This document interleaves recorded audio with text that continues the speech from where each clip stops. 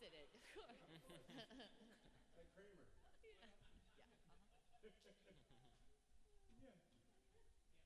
You're funny, Alex.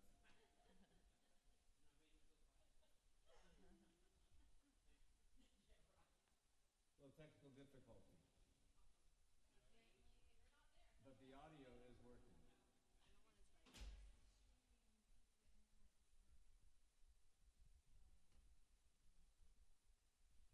This is Wendy's on the internet in the back room. Does that affect it for real? Because I just turned the boys' iPads on to this Wi-Fi. Really? Yeah. Should I take it off? No, wait. She has two boys on Wi-Fi. Does that matter? Shouldn't matter.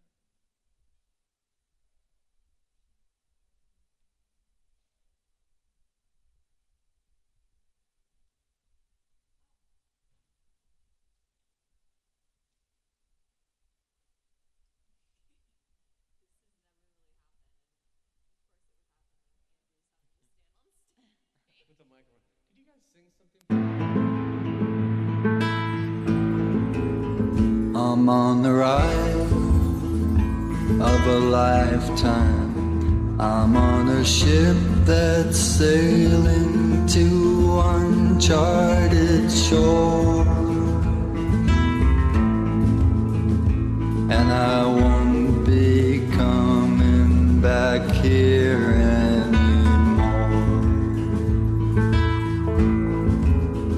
I'm on a wave, I'm on a mountain, I'm on a roller coaster sailing across the sky, and the only trouble is in wondering why.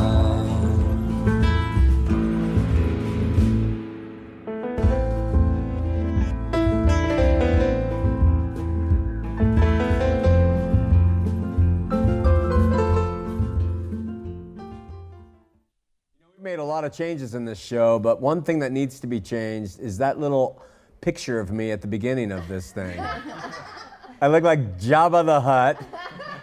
I can't even recognize me.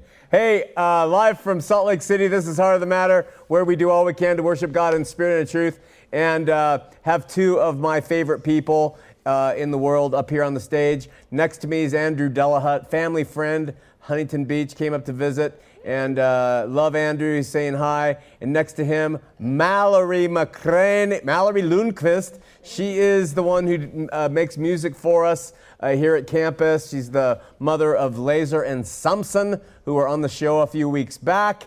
And so anything you guys would like to say, you have the microphone. Andrew, would you like to say anything? Just hello to everyone watching, and it's great to be here with the McCraneys, Mr. McCraney, Awesome. Mallory, Cassidy, Delaney, Mary, the boys. Yeah, I'm happy to be here, and Good job. And Mallory. What she he picks the said, hair off the there was a microphone. hair on the microphone, first of all. And second of all, thank you, what he said, and God is good, and bless all y'all out there. All right. Thanks, you guys. Love you so much. All right. With that, I want to, let's start with a prayer.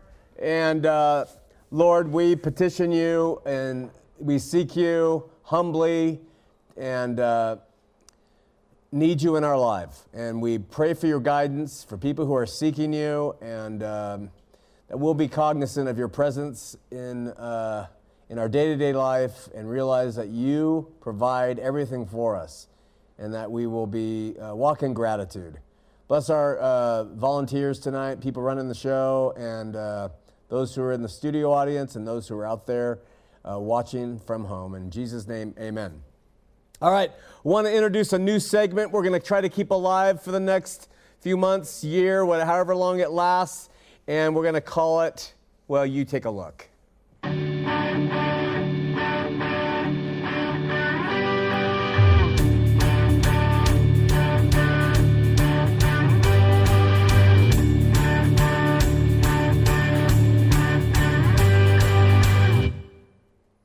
That's it. If I had kids today and I Some of you are aware that I have 3 daughters, and I am the grandfather of 2 grandsons. Every now and again, we get an email from a parent asking advice on, so what do you do with, how do you raise your kids? In fact, we just had dinner with some friends who are asking that. How do you raise your kids if they were LDS, or if they are LDS, did you become a Christian? Do you pray? How do you pray with them? Do you read the Bible with them? And et cetera, et cetera. So as long as we're inclined, we're going to try to gather up my 81 years of parenting experience. That's right, 81 years. How did I get to that number? Well, I just took my daughter's ages and added them up, because parenting is not like this overall thing. It's an individual thing. And so I believe I've been parenting for 81 years, as each of them are unique. And so tonight we're just going to share some simple things that I would do if I was raising kids today. And the first thing is, nobody is born a Christian. And so not even your adorable little geniuses. So don't treat them as if they're Christians is my advice. When we think about it, we ought to treat our children like we would treat other non-Christians, and that is with love, and that is with patience and long-suffering, and without condemnation. And, if you're the type of Christian who looks out at the world, who doesn't know God, and says, you are going to burn in hell, then you're probably that kind of parent too. And you'd probably say that to your kid. You're going to burn in hell if you don't follow. And you're going to create monsters. You're going to create people who hate God. So I would treat our toddlers and children and unregenerate teenagers as if if you treat them as if they're Christians, we run the risk of a kid who grows up calling themselves a Christian until they realize, why do I even say that? I don't even know that I am. So this position is supported by Scripture, that we are all creations and creatures of God. We are not His children until we believe. And so it is only by faith and the moving of the Holy Spirit that individuals shift from being creatures and creations to being children of God. That's biblical tenets, basic biblical. So don't ever forget this, even with our own offspring. So what to do? I would raise my kids with this truth. I'd say things like, your mom and I were Christians. And I'd say, Jesus is our king. Maybe someday Jesus will be your king too. That's how I would put it. Maybe someday you'll want Jesus to be your king. And then I would get them thinking about Jesus. And that would put me as a parent kind of in a unique position too, because by admitting that Jesus is my king and Lord, then I better start acting like it, so it kind of puts you into a spot if you're going to say that to your kid. So I think it's a good thing. I'd do it. And then I would teach them principles from the Word, but not according to the Word verbatim. I would kindly and gently, and I would never force my faith and my worship upon, my prayers even, upon them as if it's mandatory. Now, some of you are thinking, you're nuts. You're crazy today. Train up a child which way you go. And that's an Old Testament passage, and I am talking about, in a very difficult world, getting your kids to want to know who Jesus is and to want to have Him versus forcing it upon them. I would pray in front of them, especially I would pray for them. Oh, God, please bless my daughter. Please bless my son. Help them. Help my wife. And I do it with a smile on my face. And I would explain to them what I'm doing in these prayers. And at some point, maybe I would say, do you want to pray? And they say yes or no. And if they want to, say, well, you can talk to God. Talk to God. It's okay. And most importantly, I would never condemn or manipulate or scare them in the name of God. I would never use Him as a tool to shame them. Oh, God would not like that at all. I just don't think it works in the long run. God would always be presented as the most loving, most trusting being that they could ever look to. And someday they may ask, after you have said Jesus is my king, they may say, well, how come He's not mine? And then, you open up a door to help them understand how to receive Him. Whole time I would gently plant seeds in their heart, allowing, inviting, participate, and everything else. I would let them see me talking to God. I'd let them see me reading the Word. I would let them hear me asking God to help my wife and children. And above all, I would do my best to be Jesus to them in our family. to reflect what Jesus was to us, to reflect that to them. That's more important than even the church you go to.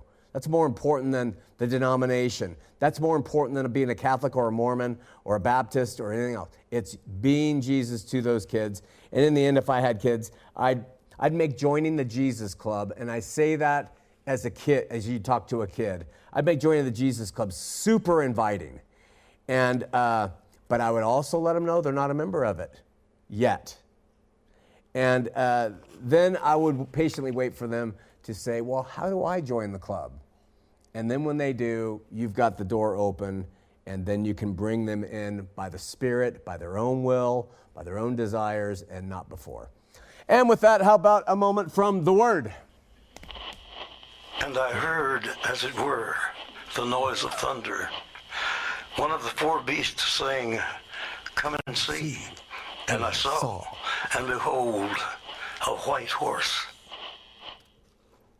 Here in the Studio Church, we have a couple passages that are on the walls. One is, trust in the Lord with all thine heart and lean not unto thy own understanding. In all thy ways acknowledge him, and he will direct your path. We think this passage is so significant, we stuck it on the wall. And our daughter, Mallory, who you just met at the beginning, she put it to music, and it goes like this.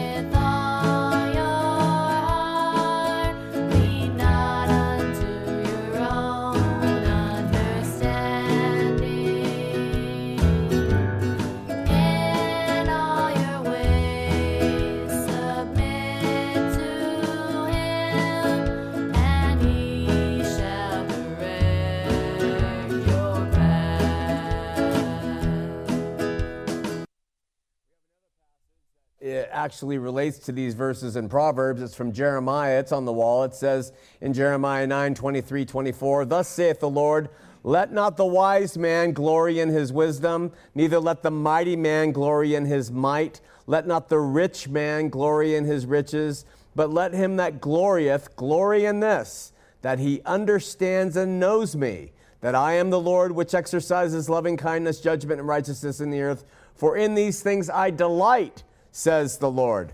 So we have kind of a compilation of those two verses that I just read. Trust in the Lord with all your heart. Don't lean to your own understanding.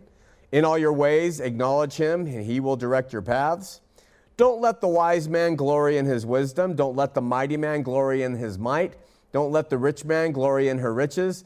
But let him that glory in this, that he understands and knows me. That's what God says.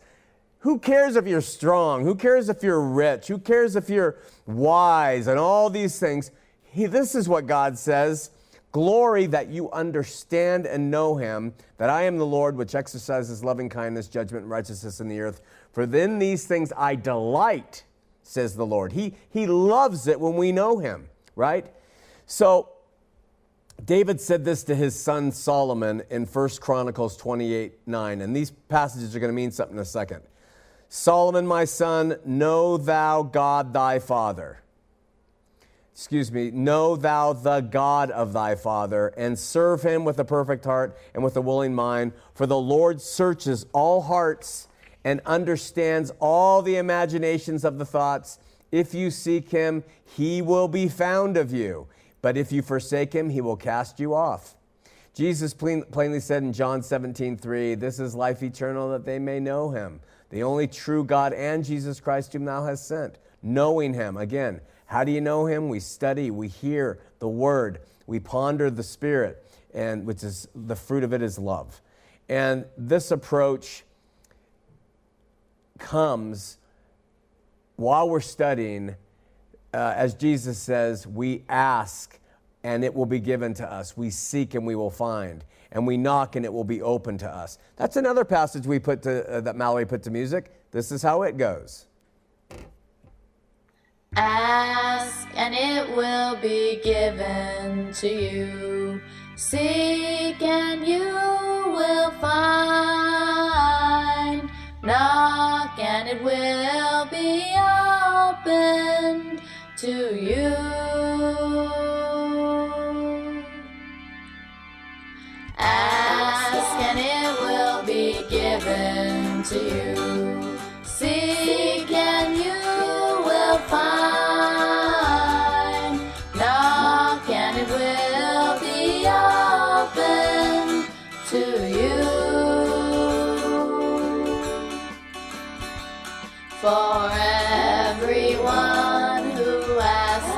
receives, and he who seeks finds, and to him who knocks it will be open. Ask and it will be given to you. Seek and you will find. Knock and it will be open to you.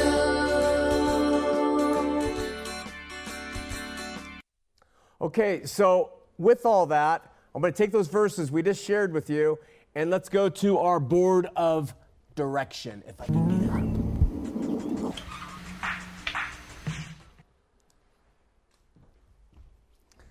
Okay, so what we have here is a 5-part Venn diagram, and I just gave you 5 verses, and I'm going to link them together to show you kind of how they're chained in my mind. The first one is 1 Chronicles. I read that. That was David's word to his son Solomon, and 1 Chronicles 28:9 says, the key to it, he says, is know thou the God of thy father. So know God. That's what that first one is. The next one is John 17:3. And what does it say? Jesus says to his disciples, this is life eternal, that they might know thee, the only true God. So here we have a know and a know, Old Testament, New Testament. And then what's the link between all of these? How do we know thee, the only true God? We go to Matthew 7:7, and what is said there? Mallory sang it for us. Ask, and it will be given to you. Seek, and you will find. Knock, and it will be open to you. For everyone who asks receives, and he who receives finds. So we have a promise there. You want to know him? No. Ask, and it will be given to you. We had a conversation at dinner tonight. We're talking about, well, how do you know truth, and can you know truth? You can. You ask. And we've always said this. It starts to become kind of rote, but don't trust me. I'm a guy who has his views. Don't believe me. Don't believe a pastor. Don't believe a bishop, a pope. Don't believe anyone else. You go and you ask so you can know him. Then what comes after that? It's Proverbs 3:5-6. What did it say?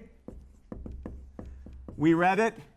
It says, trust in the Lord. So you ask and then you trust in the Lord with all your heart. Lean not unto your own understanding. In all your ways, acknowledge him, and he will direct your paths. They know their stuff. And then finally, we have Jeremiah. What does that all mean? Remember along the way, the Jeremiah 9, and that is, don't lean on, neither the wise man nor the mighty man nor the rich man should glory in his wisdom or his might or his riches, but glory in this, that you understand him. So you go from knowing, you go, know me, ask, trust him, and then when you understand him, don't rely on yourself, don't rely on your wisdom, your power, your wealth, your looks, your popularity. Just keep going and let that chain be kind of the thing that moderates. All right, we're going back, Delaney. I'm looking forward to talking tonight on this. Let's continue our examination on the powers that rule and reign over institutional religion and drive their ultimate desires, which we defined sort of last week as the deliberate concentration of power, wealth, and control in the hands of a few exercised upon the many. A few people puppeteering the many. Now, that phrase is not original to me, but it comes from someone I introduced you to last week, Noam Chomsky. I was corrected by Dave, who says it's Noam. I am not going to say Noam. I'm going to say Noam. And if he's insulted, Noam can write me a letter. No, I'm just kidding. All right. Remember that Chomsky's focus is on big government, corporate power, and major media outlets, but I strongly believe that what he sees in them is the spirit that drives institutional religion and the spirit that is in them. So what we're going to do is sort of high grade. That means take the very best of Chomsky's ideas relative to big business and big government and major media outlets. And we're going to try to talk about how those principles are applied to institutional religion. So in a documentary, which I took this from, Requiem for an American Dream, Chomsky begins by pointing out that in America today, inequality is unprecedented. Inequality is unprecedented. And inequality is found mainly in the fact in corporations and in that the wealthy 0.1% govern everything. I just saw an article online, I don't know if it's true or not, it says 8 of the wealthiest men in the world control 50% of the world's wealth. 8 people, 50% of the world's wealth. That's what Chomsky's talking about in here. He says what happens is you get inequality when that much power is based at the top end. And so the problem is with this inequality, there is a corrosive effect upon democracy. And a word I think is vitally important to the living faith today. Democracy is really important to the living faith in the Bible that comes forth to us now as we read it. Now, let me stop right here and explain that democracy is a system of government where all eligible members participate, okay? So in a democracy of religion, everybody is going to participate. You're not going to have a pope standing there. You're not going to have the pastor ruling over people. You're going to have a democratic engagement. That's called the body. It's a corporate body all working together. You have the head, which is Christ, and everybody else is a part. You don't have this top-down authority of the 0.1% governing the minds and wills of other people. In government, it's typically through elected representatives. But we are discussing organized religion, and when it comes to organized Christianity, men and women have long tried and succeeded in stepping in and saying, this is not a democracy in the faith. No. The reason is there's a church that belongs to Jesus Christ, and he has assigned me, a specific person, to govern. I am more prepared by God to tell you how to think about God and understand God than you are. And that's how they've set it up. They've made themselves part of the 0.1%, whether it's just in a single congregation or it's a multinational church. They have made themselves the authorities to go to, and therefore democracy is lost. At the end of the day, the justifications used for this stance is, this is how God established it. And they look to the New Testament church. Or God is a God of order, as if the Holy Spirit can't keep a church that's democratic orderly. He can. He does. Or we have ordinations. They've imposed ordinations to make sure that that 1% stays in control of the masses. Now, admittedly, when we read the New Testament, there is a justification present for an order of those, but those apostles and the elders, they work together in a much more democratic way than how we are led to believe they led. And again, that was only for that time when that church was trying to stay together due to really, really difficult forces, okay? What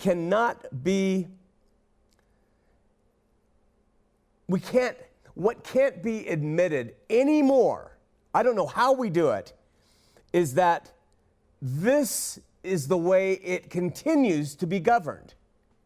We can't do it because we don't have apostles. And that doesn't mean there shouldn't be according to the Bible, but we don't have them. So it's not even the same organization going on there, where the apostles were the ones throwing down what should happen to keep that church alive. We don't have them today. So I don't know how we have taken what we read in that and assigned it to ourselves. We have absolutely zero ability to lay claim to what happened in the New Testament to ourselves today. It's done, but in the face of facts that have no justification in light of history or scripture or eschatology. So in fact, I am suggesting that the Bible supports that when men and women live by the Christian spirit, and the fruit of that spirit is love, that it's the true spirit of democracy which ought to govern the faith rather than the former means that we read about in the Bible and were in place before 70 AD. So we'll talk more about this in the weeks to come. Let's get back to Chomsky and the corrosive effects of inequality at play on the democracy in the nation. Now, to him, quote, privileged and powerful sectors have never liked true democracy because democracy puts the power in the hands of the general population and, this is really important, and it takes it from them. So what he's saying is in big government and in corporations and in major media outlets, the 1%, 1/10 of 1% do not like democracy because it takes power from them and it gives it to the general masses. And so what they say is the general masses can't handle it, so we need to retain it. Having a boatload of special interests, often personal special interests, the privileged and powerful sectors do not want to relinquish those special interests to the common man. They don't want them to have any control. They don't want them to be participants. And so they do everything they can to keep them spectators. That's what religion is doing. It takes people and it moves them from being active participants in a democratic body, and it makes them spectators, meaning I show up on Sunday, I sit there and do what I'm told, and then I go out and I am just a spectator when I should be a participant in my own faith and in the things I do. So look at the big institutional churches and those that mimic them. We have a ruling privileged class, the 1/10 of 1%, and they all have a boatload of special interests, like needing to be superior in intellect or in their relationship to God. So superior that they wear special collars. So superior that they sit and above everybody else throughout the meetings. So superior that people have to come to them for absolution. They have this air of superiority, and they love to be the ones who are in control of how people think and what they do. And even when it comes to political issues, often those people at the top of the religious masses, they will tell those groups how to think politically. So, I mean, these interests can flow all the way down to their personal tastes that the pastors have in movies, political parties, lifestyles, what you eat. It has been going on forever and ever, and so they can do it all in the name of God. And their aim is to keep religious democracy at a minimum, because people seeking God, they want to please God. And so they just cower and they go along, because if they raise their voice, they'll be called the one who is rocking the boat. They'll be called the black sheep. They'll be excommunicated. They'll be treated badly because they're challenging the authority of someone who has no authority. They don't have it over anybody. That's why Christ came. So again, for nearly 2,000 years, these religious men and women have taken the New Testament content and surreptitiously, without any biblical permission, assigned its governing principles to themselves. And this has served to ensure against the many stepping up and questioning everything from doctrine to practice to everything that goes on. They just sit back and they don't question, they don't defer. So down the road, we're going to get to the tools and methods and means by which they use the way they keep the people in line. Which is all refuted by a contextual analysis of the word. But for now, let's continue forward, talking a little bit more about Chomp Chomp and leading the way. So all the way back in 1776, Chomsky says Adam Smith says something really insightful. You ready? He said, quote, "In England, the principal architects of policy are the people who own society, merchants and manufacturers, and they make sure their own interests are well cared for, no matter how grievous the impact is on others." Remember that. That's a quote from Chomsky. Adam Smith, he said, listen, the merchants and manufacturers, they protect their own interests. It doesn't matter how much it harms everybody else. They protect their own. Chomsky notes that today it's not the merchants and manufacturers, but multinational conglomerates and financial institutions who Adam Smith, way back in the 1700s, called the masters of mankind. They are the masters overseeing everything. Now, when it comes to organized brick and mortar religion, who are the masters of mankind? If it's Jesus, great. Let Jesus, by the Spirit, be the master of mankind. All for it. But if it's men, they will be doing the leading, and that is where we can confront the fail. Because men have stepped in between Christ and his church, governed by the Spirit, and they've inserted themselves in there. Again, our interests are about the masters of mankind of institutional religion and who make sure that their own interests are well cared for, even if it means grievous impact upon others. Think I'm taking things too far? Look at the history of the Catholic Church. Just look at it. Look at all the things they have done as the 0.1% in a non-democratic society of believers. Look at the LDS Church and what it has done historically and what it continues to do. Look closely at any religious institution of any size, and even some that are without any size at all, and you will almost always find, historically and in present day, masters of mankind, the few, making sure their own interests are cared for, no matter how grievous the impact is on others. So when I say no matter how grievous the impact is on others, I'm not only talking about financial impact, where widows and struggling families are burdened with tithes and offerings to build up their massive empires, but I am also talking about the impact of time demands, allegiance to the leaders demands, worthiness demands, demands on cultural conformity, and worst of all, the eternal impact they have of not teaching their flocks to think for themselves, study the scripture, feed them the word, because they want to keep them filling the seats. They give them something else instead of what Jesus is saying. I'm talking about grievous impacts that promote errant traditions, grievous impacts preaching a God who's incomprehensible, grievous teachings that make people fear, grievous teachings that make children fear God terribly, and who hold hell over their head, and who hate fags, and all the other things that have gone on by the puppeteers to keep themselves in control. They do this. They're able to get away with it week in and week out because they've granted themselves authority where there is none.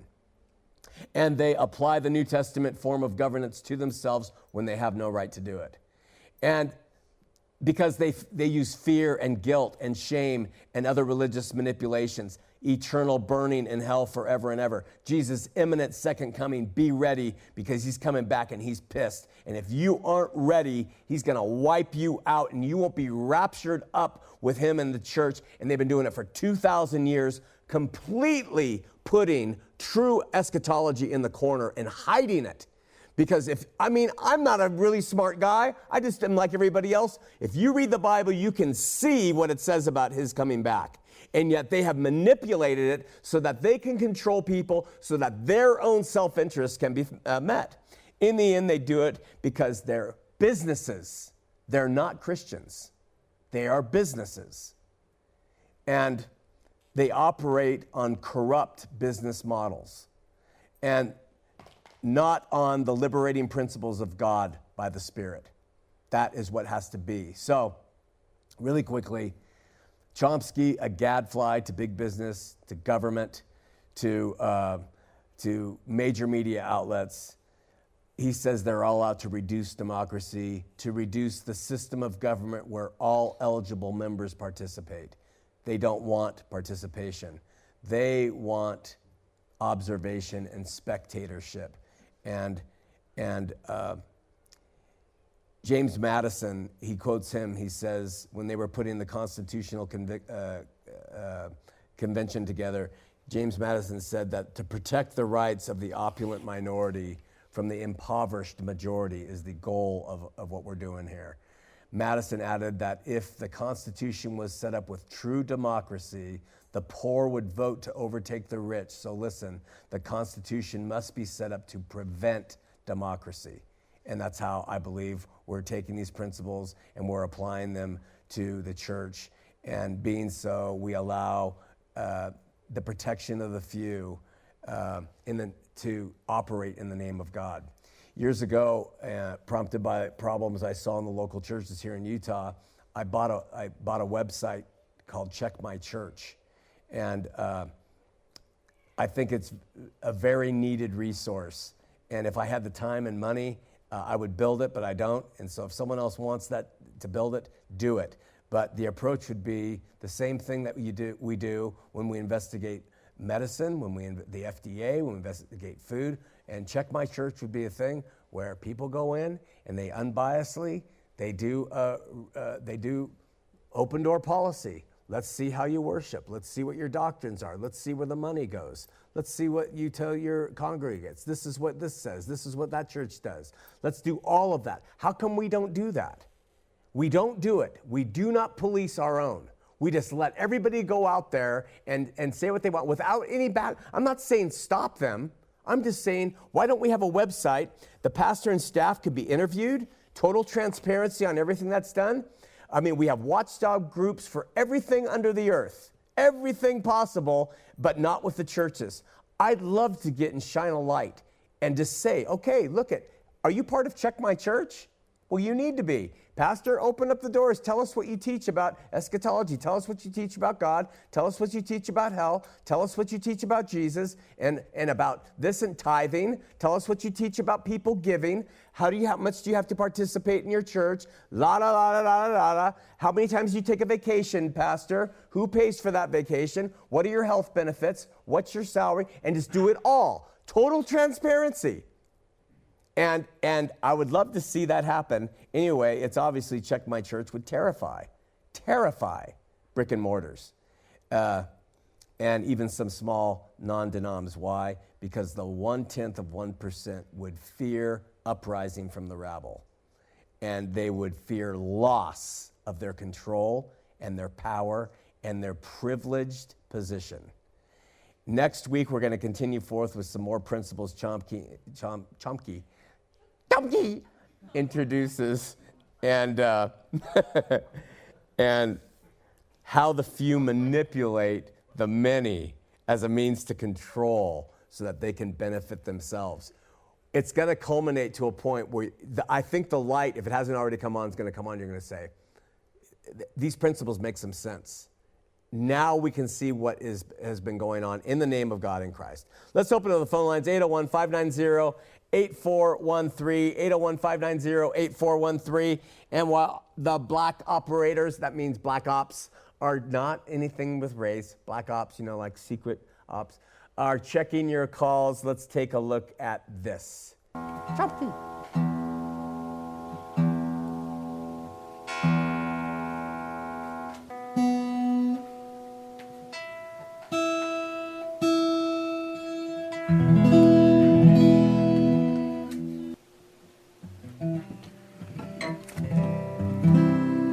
Show me your ways, oh Lord. Teach me your paths. Lead me in your truth and teach me. For you are the God of my. For you are the God of my salvation. For you are the God of my salvation. On you I wait, on you I wait all the day.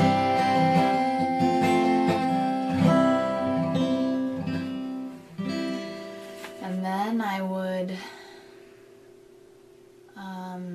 record it in my photo booth so I don't forget it. For you are the God of my salvation. On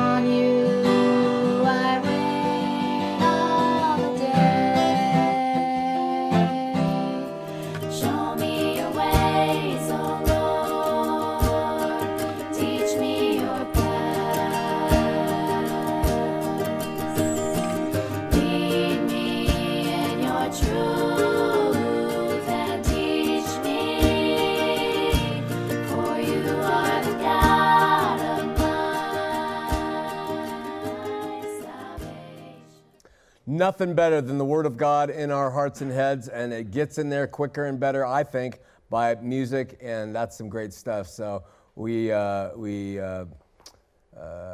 invite you to check out how to get it. And listen, if you can't afford it, you just write us and say, I'd like Mallory's music. And guess what? We'll send it to you free and no obligation. So we think that's a great gift. We don't own the Word of God. He owns it, and we just try to put it out to you.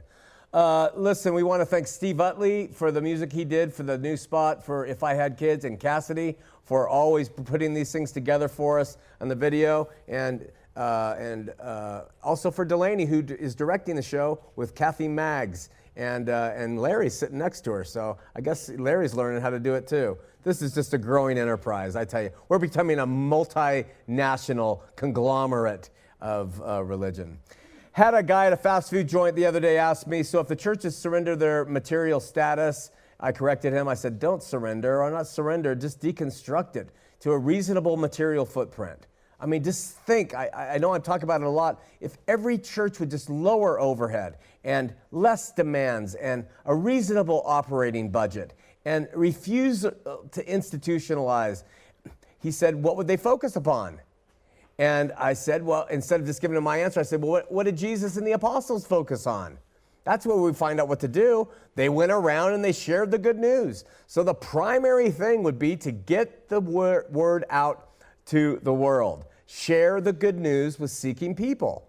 And, you know, in addition to that, if the Catholic Church and the other churches, Mormonism, and deconstructed and they liquidated their assets of gold palaces and all that, and they used a portion to help their own in need, and they used a portion to share the word, and then they used a portion to keep their operating expenses going and the air conditioners on and things. I'm not talking about total deconstruction. I'm just talking about some reasonable reduction in the opulence. Do you know, we have this conversation with my daughter sometimes, and that is, do you know who used to take care of the poor before the New Deal and FDR and everything that goes on? You know who used to take care of them?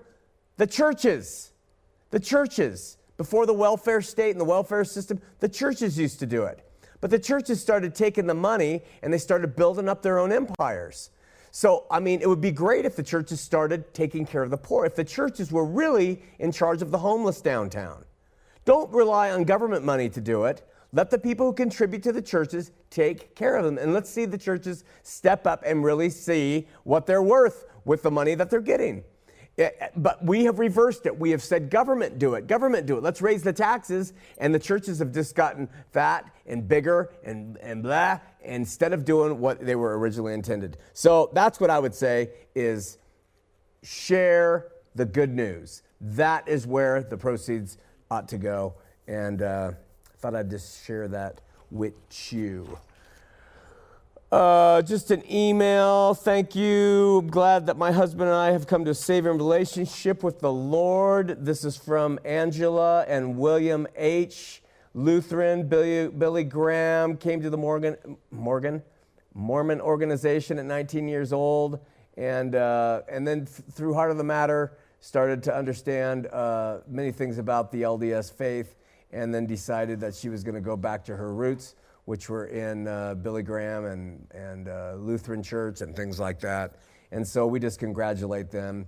Sachin Samuel A. writes us and says, there is a guy online who's taken our video clips and he is incorporating them into his own video clips, and he's using them as a means to criticize everything I say about the LDS Church. I'm not going to give you this man's name. I know who he is. He can do what he wants with the clips. He can chop them up. He can address them. He can attack them, because God will use them in the way that he wants and needs. Finally, last week I mentioned Dr. Mary Neal and her, I think I mentioned it on the show, and her near-death experience. And I said she had a book out. I was warned about that book today by a caller, so we're going to check that out. But it's really interesting. The person who sent me the link, and I wrote him, and I said, you know, I don't know if you're able to discern through the TV or computer that I'm a cynic, and I very rarely give video things like this attention, or books, very little time whatsoever. But this morning I decided to watch, and I'm really glad I did. And, I said I didn't really like Mrs. Neal personally, the way she is as a human, but I was intrigued by the honesty of her report about having died and having an experience with God after this life. And so I said, my own cynical nature, I was humbled in the face of it, and I just thanked him again for sending that forward to us. Well, he wrote back and he said, a funny story in relation to your previous email. When I was on the final outs with the LDS faith, I've been waffling for a while and trying to figure out where I stood with Jesus, religion. My mom, also a former Mormon, asked me if I had ever heard of Sean McCraney. I said no, and she proceeded to tell me about your shows and your sermons on the nature of God, the crucifixion, salvation, Christianity, the whole 9 yards. The conversation was interesting. I listened to her, but was cynical myself because I associated Christians as Jimmy Swaggart types who oversimplified God, didn't understand the Trinity and his plan of salvation for men, and were out for the money to be made. So later that night, she emailed me one of your videos, Heart of the Matter. Before I started watching, the cynic in me was prepared for the usual pop Christian pap that is plastered all over TBM networks.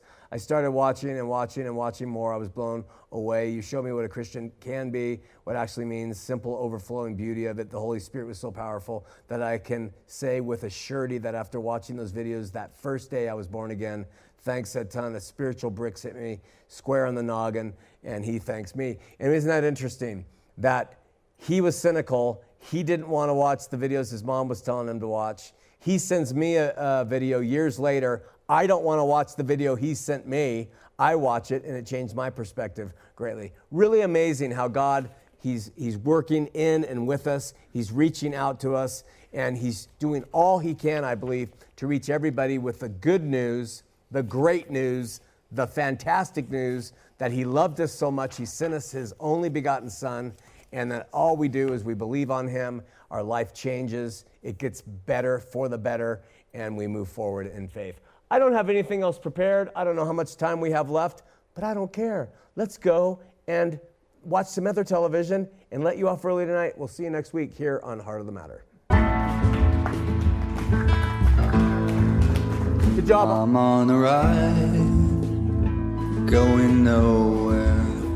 I am an existential cowboy on the wind, and I won't be coming out, I'm going in. This man's awake, a storm's arising, the dawn's awaiting till 100 monkeys know, and I can feel the light-filled monkeys start